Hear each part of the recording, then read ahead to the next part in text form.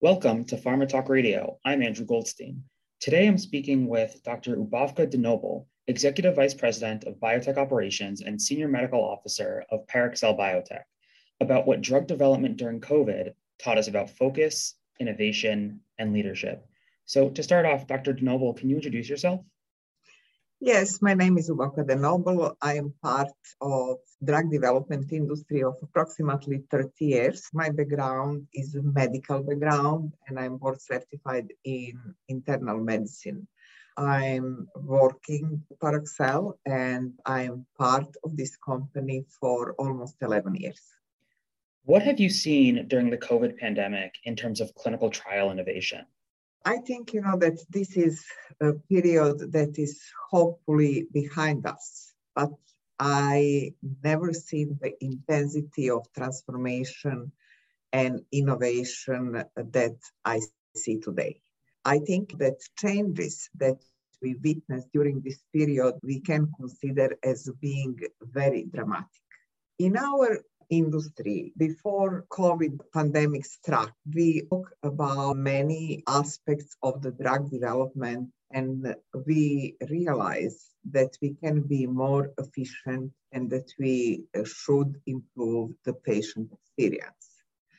But it was a lot of talk about this, but transformation to real life was relatively slow. The main reason probably was that we are a regulated industry, probably most regulated industry, and it always takes a lot of time before we implement certain changes. We talk about decentralized clinical trials, we talk about patient-centricity, we talk about study design and especially adaptive trial design and risk-based central monitoring, but it was in the way that it was mainly theoretical.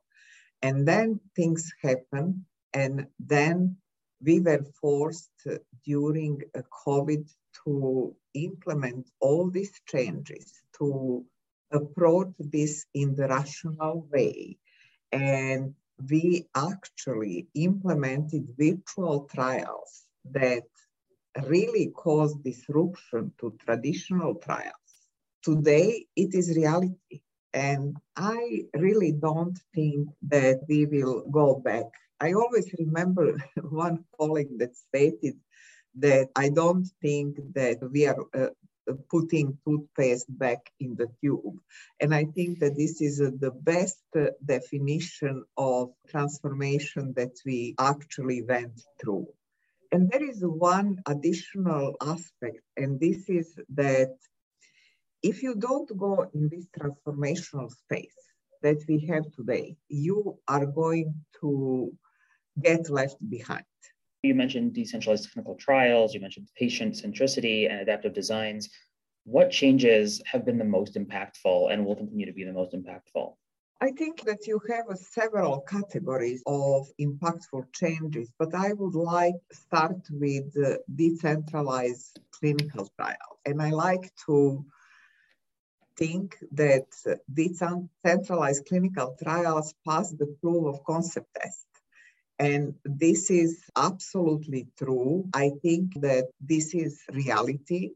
This is something that will be part of our life and drug development. And I also think that telemedicine, home nursing, e-consent, centralized monitoring actually teach us that we can do certain things in quick and efficient way. And this is what's happened across the board. And when I think about clinical trials that my company executed in collaboration with big pharma in such efficient way, it is hard to believe that we deal with these traditional and slow trials. And I don't think that in some way rigid trials, because we also demonstrated a lot of flexibility during this period.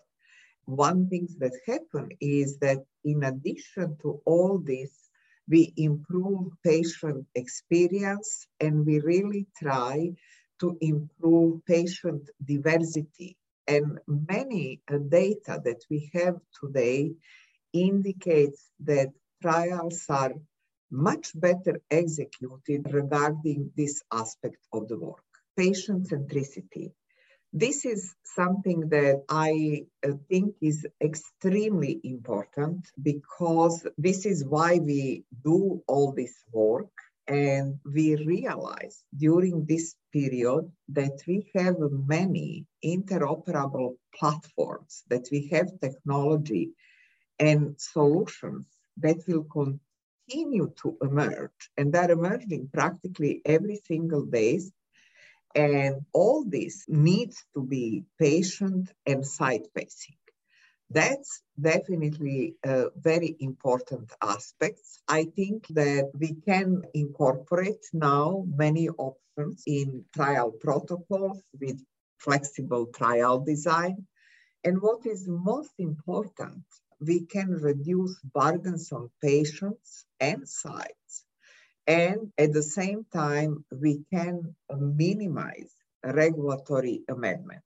And we, all people that are in industry for so many years, understand how it was time consuming and how it was difficult and how it was complex.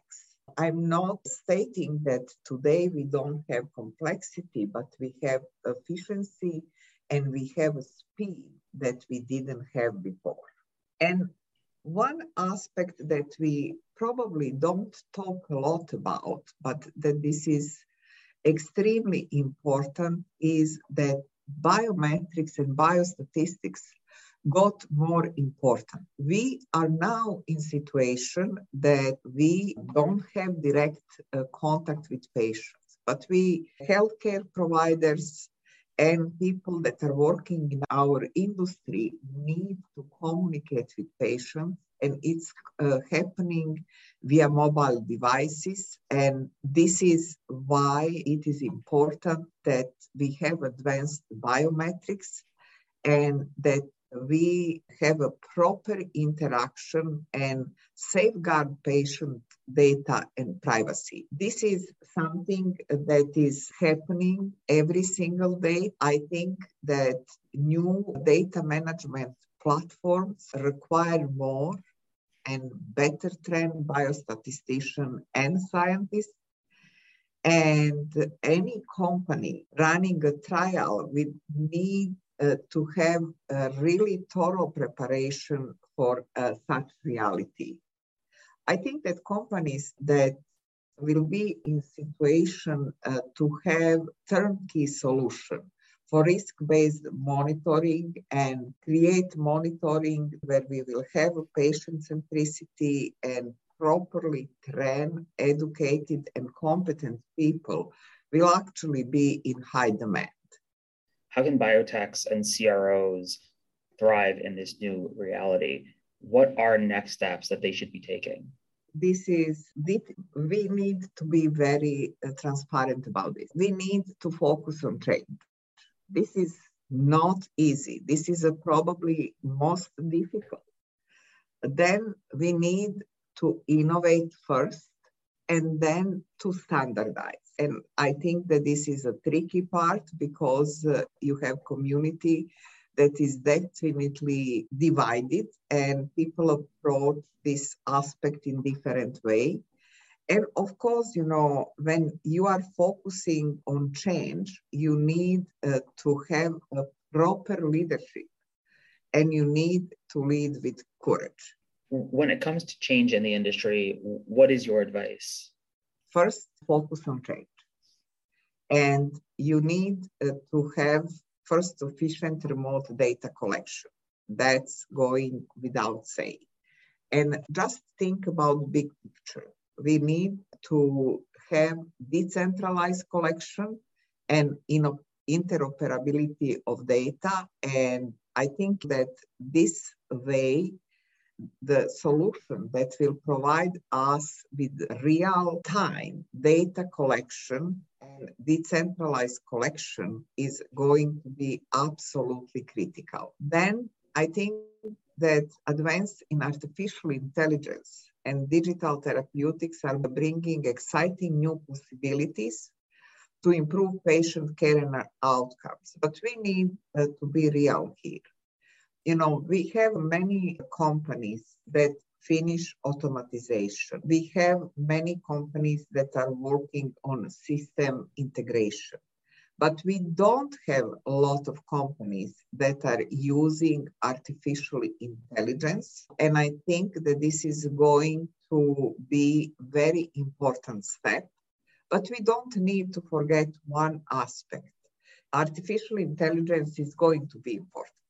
But to test certain hypotheses, you still need to have people that will make right hypothesis, and then that through data you will obtain a clear answer and have relevant data that will help you to make decisions. And I think when we talk about changes, it takes a lot of people. And in addition to people, you need to have a system. And in order to have a system, you need to make investment.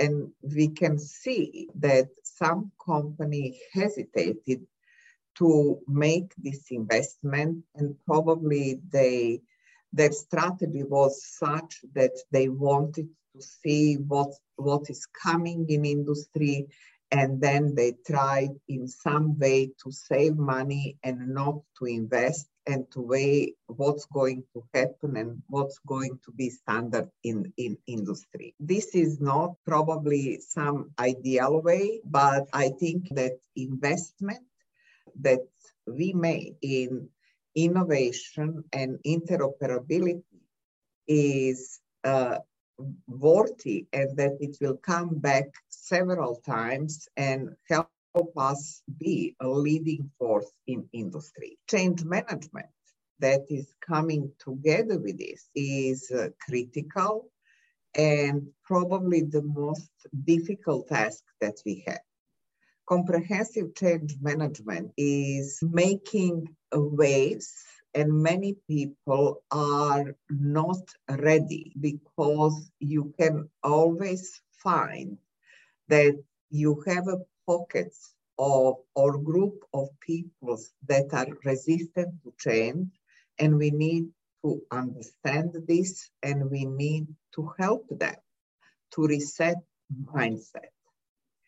And on the other side, being part of most regulated industry, we have long-standing traditional systems. We have SOPs that are sometimes so detailed that actually prevent people to be fully compliant. And we need to make sure that we optimize this, and that we open a new chapter and move forward with full understanding that we are doing something that is transformational and something that is going to help us with more appropriate and more efficient drug development. Investments of such nature are important, and I think that every company understands that investing in data interoperability now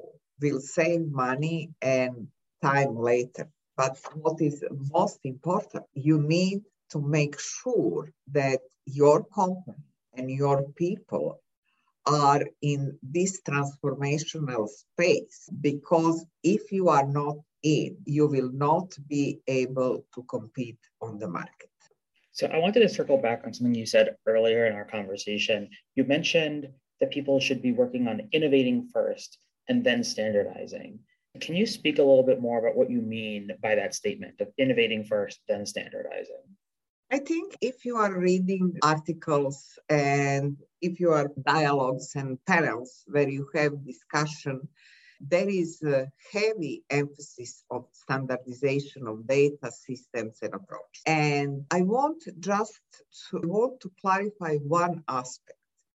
Data interoperability doesn't mean standardization, and many people are mistaken about this. In a period of intensive transformation, standardization should not be the goal. In my opinion, this is misconception. Setting rules based on what's good today will not necessarily be good for tomorrow. And we are witnessing this every single day. Personally, I believe in people, and I believe that most of the significant advances in drug development came from people and teams that did work that was not standard work. COVID is full proof of this. And I definitely think that innovation is about doing things in a new way that will generate value and improve people's lives. I can use several examples, but let us just think about way how we communicated with a patient during COVID period. We know that one of the most important aspects of clinical trials are patient recruitment and retention. And then we need to know how do we reach patient population, how we do engage them through the course of the study.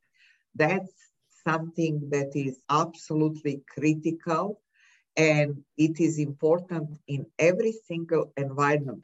But we also, as a company, we need to keep our culture alive, and we need to adapt, and we need to connect with patients despite the fact that we are doing work from home. I think that one of aspects that we experience during this period is that not only that we, through innovation, boost recruitment and retention, but what is most important, we decrease patient and caregiver burden by engaging patients regularly. We have opportunity to interact with them during a trial, and it is extremely important for all clinical trials. But let us just think about cell and gene therapy trials or rare disease trials, where there may be only a few hundred patients worldwide. And this is absolutely priceless. I think that technology and connectivity are advancing every single day. And we need a culture of innovation to encourage new thinking on how we deliver the future efficiently and in compliant patient. I think it is too early to standardize any one approach. Organization and company that want to lead must instill a corporate culture that reward creative approach and new ideas. And ideas... So you're speaking about a lot of innovations. You're speaking about change management and effective change management specifically. So I'm wondering, can you share any examples of successful leadership during this time of innovation, of change? I will talk about this in the way we all that are part of the industry and management teams across the industry, we understand the importance of leadership. But there is one dimension of leadership that is very important, and this is that we need to lead with courage. Every company has existing processes, has a lot of people, they are knowledgeable about this, but situation that we face and situation that is impacting drug development today, and especially during the COVID, was actually such that demanded the people and companies to go outside of their comfort zone. And you need to have both dimensions. It takes courage and leadership. Let us just think about a very sensitive phase of clinical trials, startup of the site. And we remember, and I'm not telling you that it was not nice, it was really nice that we had these face-to-face principal investigator meetings, that you had opportunity to meet your principal investigators, clients that you are dealing with, people that will be integral part of activities, and then we had training session. Now we are conducting virtual training to clarify study design and reach consensus via PIs. And it gives us opportunity really to interact with them even more frequently if it is necessary. If we remove this human dimension and these elements that we like about interaction, we can be very honest here and stated that this interaction, virtual training, and clarification of study design is much more efficient if we do virtual work. And a reason for this is that we can bring together all stakeholders participating in the trials, regardless of location, facilitating decentralized data collection. And I think that response from people involved on industry side and response of people that are part of clinical trials is very positive. I think that initially unsettling in some way, but I think that in the future, it is going to be sustainable solution. Implementation of new ideas and new ways of doing things takes courage. But it is the company that take the risk to turn new ideas into solutions that will lead us in the future. And I'm in some way actually energized by ability of my company implement new ideas, tested every single element that is potential obstacle, and energy that they created in some way, and way how they energize people actually help us to reach what we reach during this period. In a nutshell, it is a company that has a leadership that is committed and doesn't have and fearless to take the risk to turn a new idea into solution is and it's going to be extremely important for our industry. So we're coming to a close. So I wanted to ask, are there any other observations you had during the pandemic in the industry that you want to share with our audience? Yes, I think that during this period, we learned a few things. We learned about resilience of the people. We learned about collegiality. We learned about inner energy that we have and that we have and that help us motivate to go forward. Because if you talk with people that were engaged during this period, in some instances, and I'm not exaggerating, 24/7, they knew that they are doing something important for humanity, that they are trying and doing work to eliminate or to help with COVID.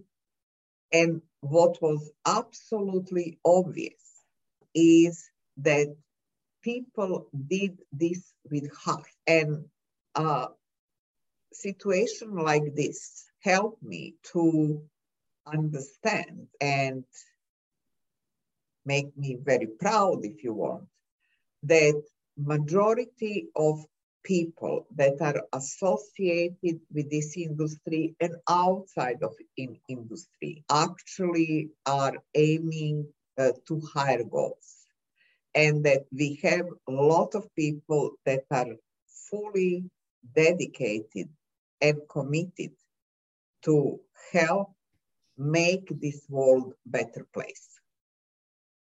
Thank you, Ubavka, for taking the time to speak with us about what drug development during COVID taught us about focus, innovation, and leadership.